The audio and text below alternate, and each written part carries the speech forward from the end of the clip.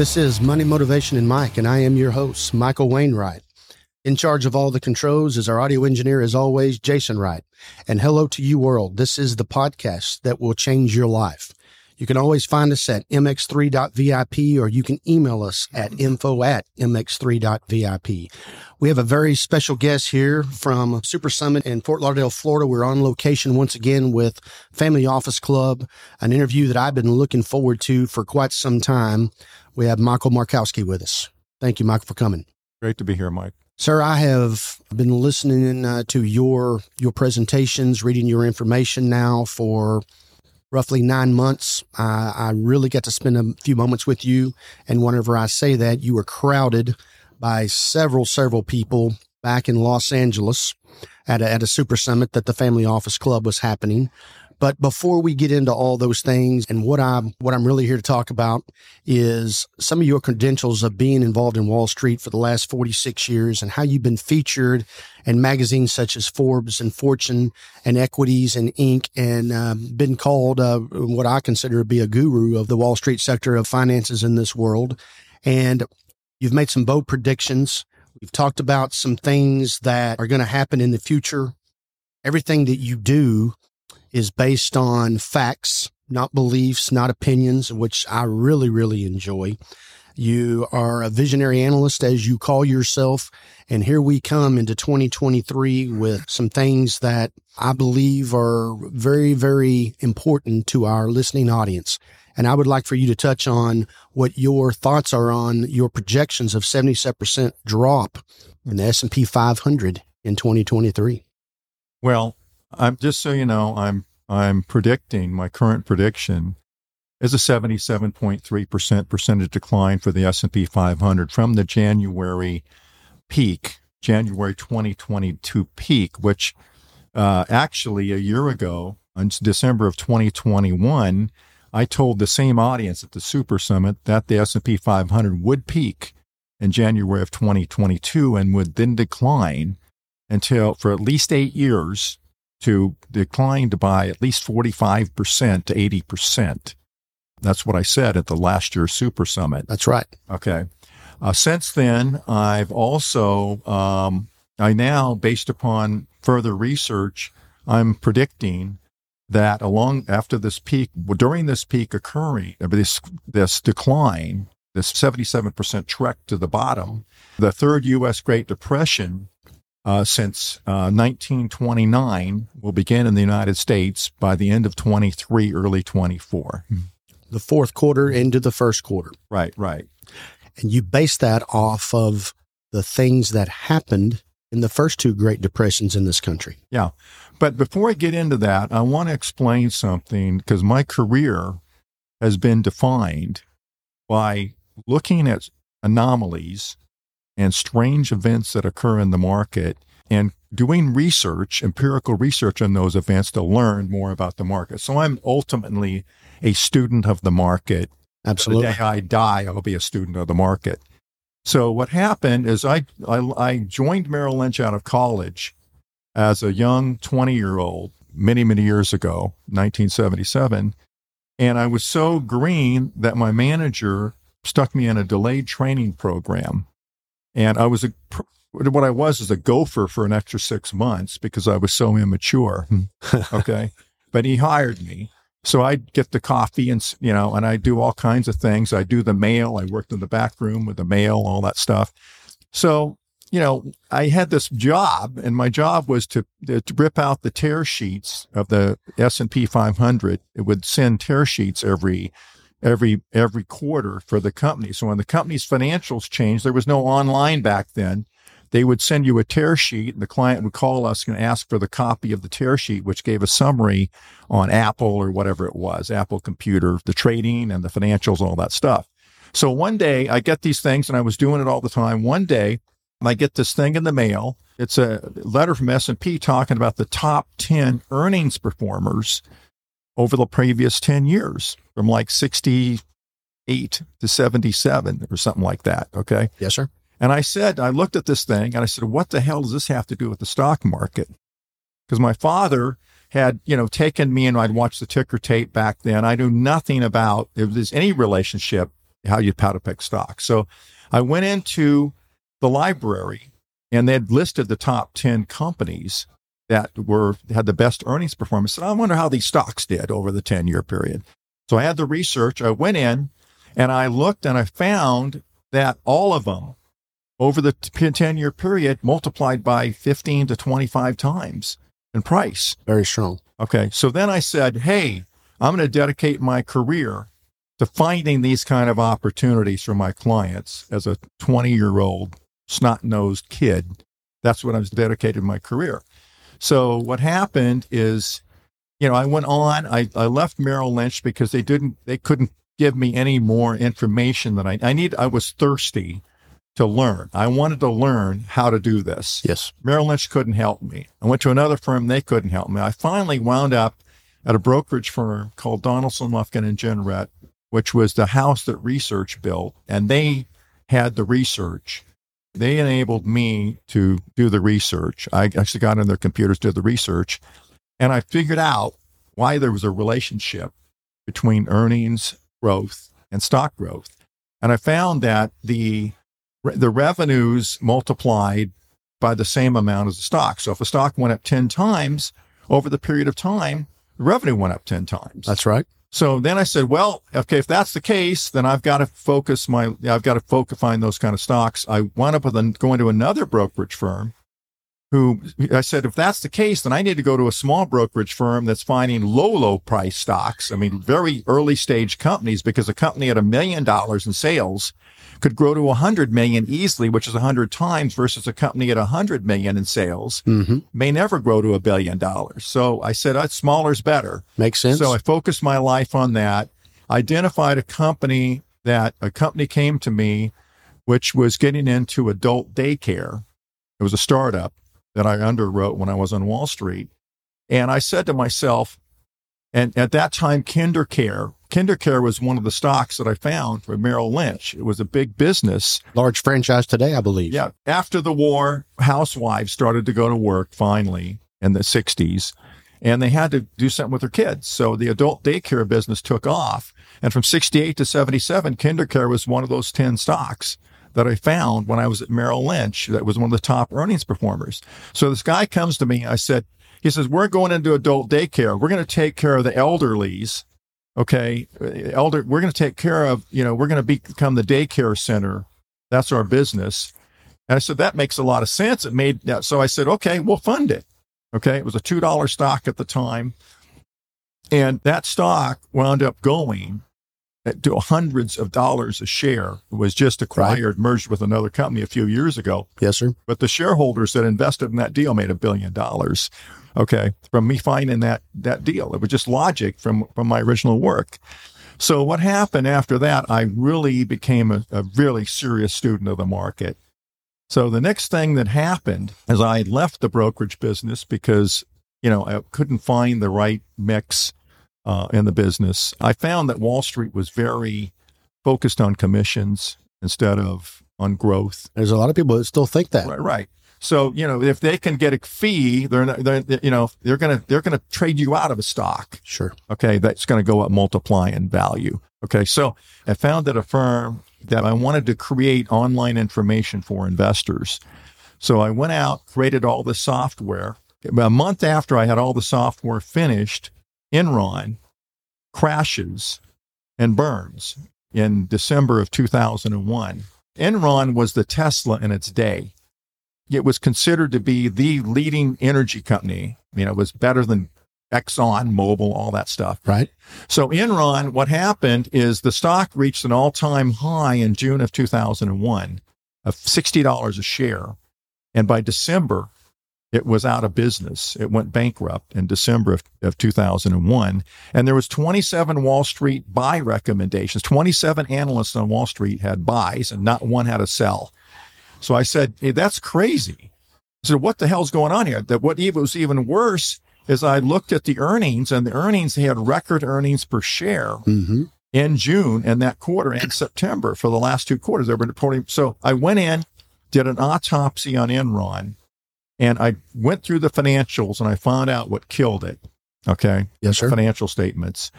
And then what I did is I took that and I back tested it, and I found there was hundreds of other companies that had died previously for the same cause of death, including Sunbeam was one of them, the appliance manufacturer. Right. Okay.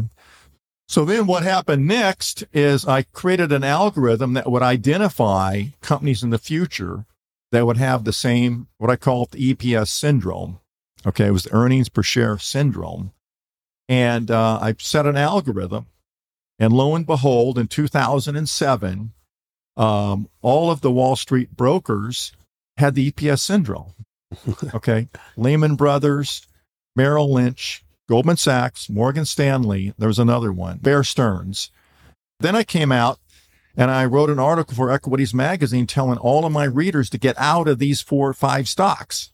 Okay. All of them. I said, the day of reckoning is coming. These stocks are going to collapse. It's right in my article. You can find it on one of my websites, that article, if you want to read it. But what happened next is the stocks continue to go up. So I continue to put out warnings on them. And I said, get out of these stocks. They're danger, danger, danger, danger. And we all know what happened. Sure. Okay.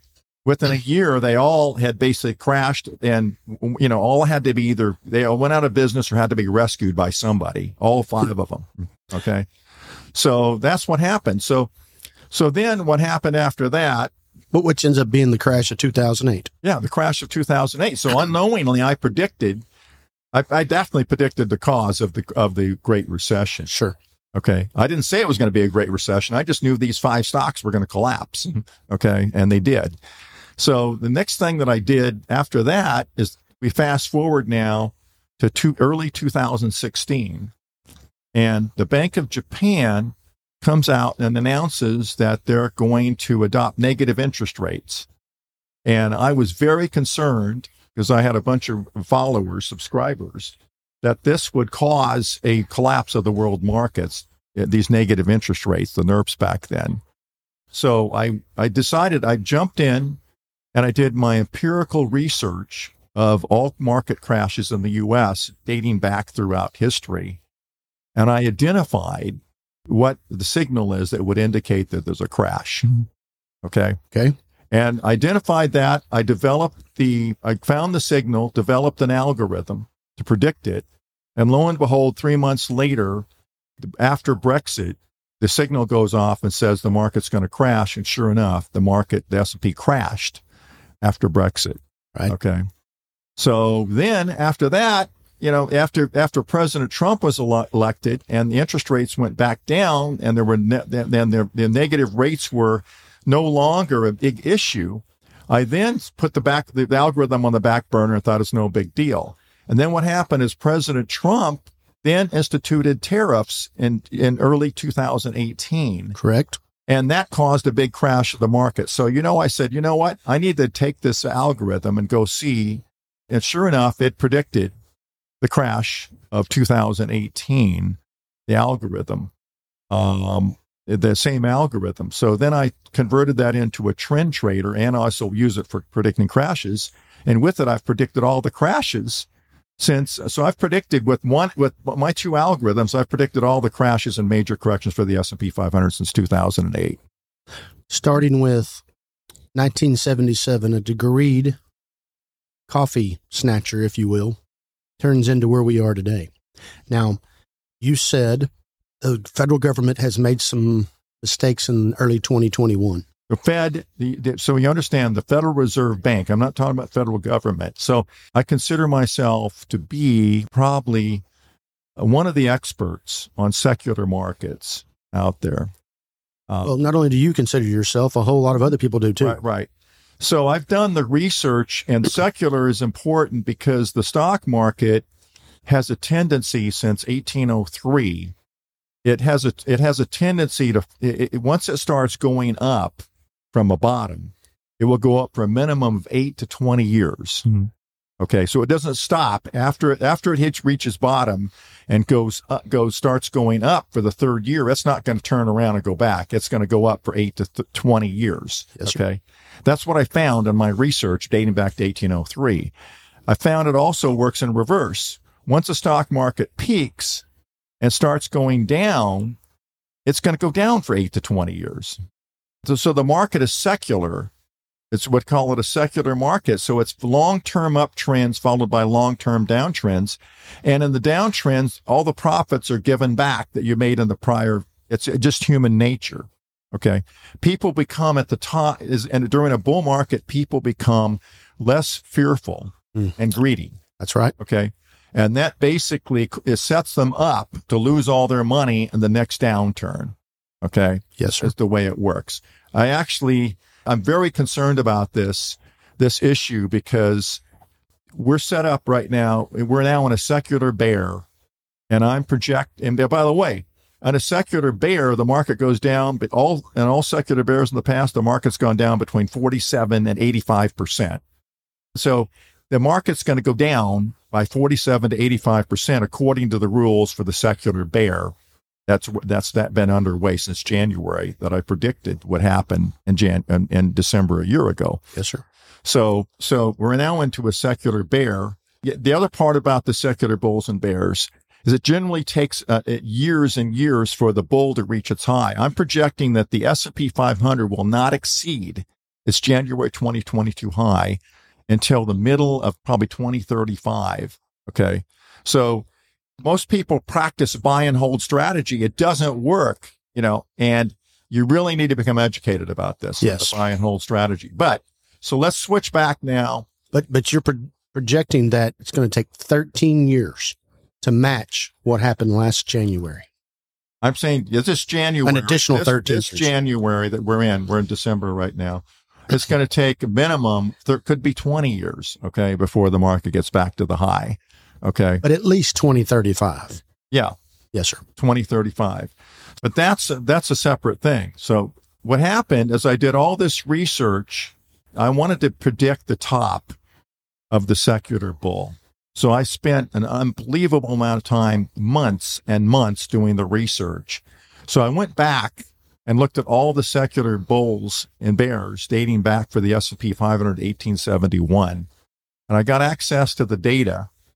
I found that there's a relationship between inflation and the S&P 500 peaks and troughs. So I found that the inflation has a negative impact on the S&P 500, has since inception.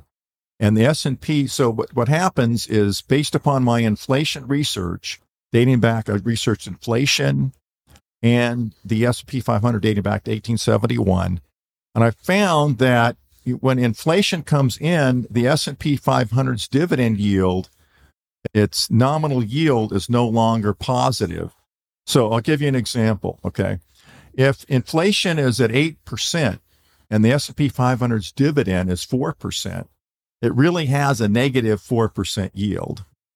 The real yield's a negative 4%, okay? So what happens is the S&P 500 always reverts to where the yield becomes positive.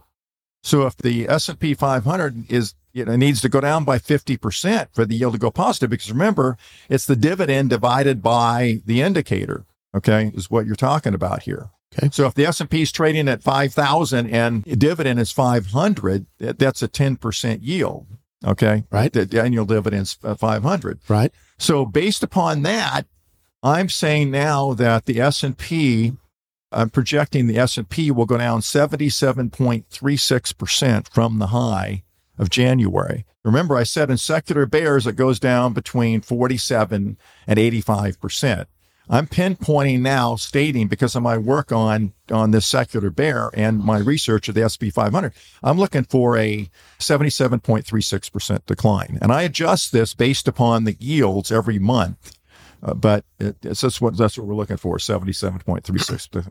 And 77.36 to the percentage, to the 100th%, that is a pretty strong indication, meaning that you've done a lot of research. It's not going to be between 80 and 85 or 70 and 75, 77.36. Yeah. Well, I think that you brought up a very important point.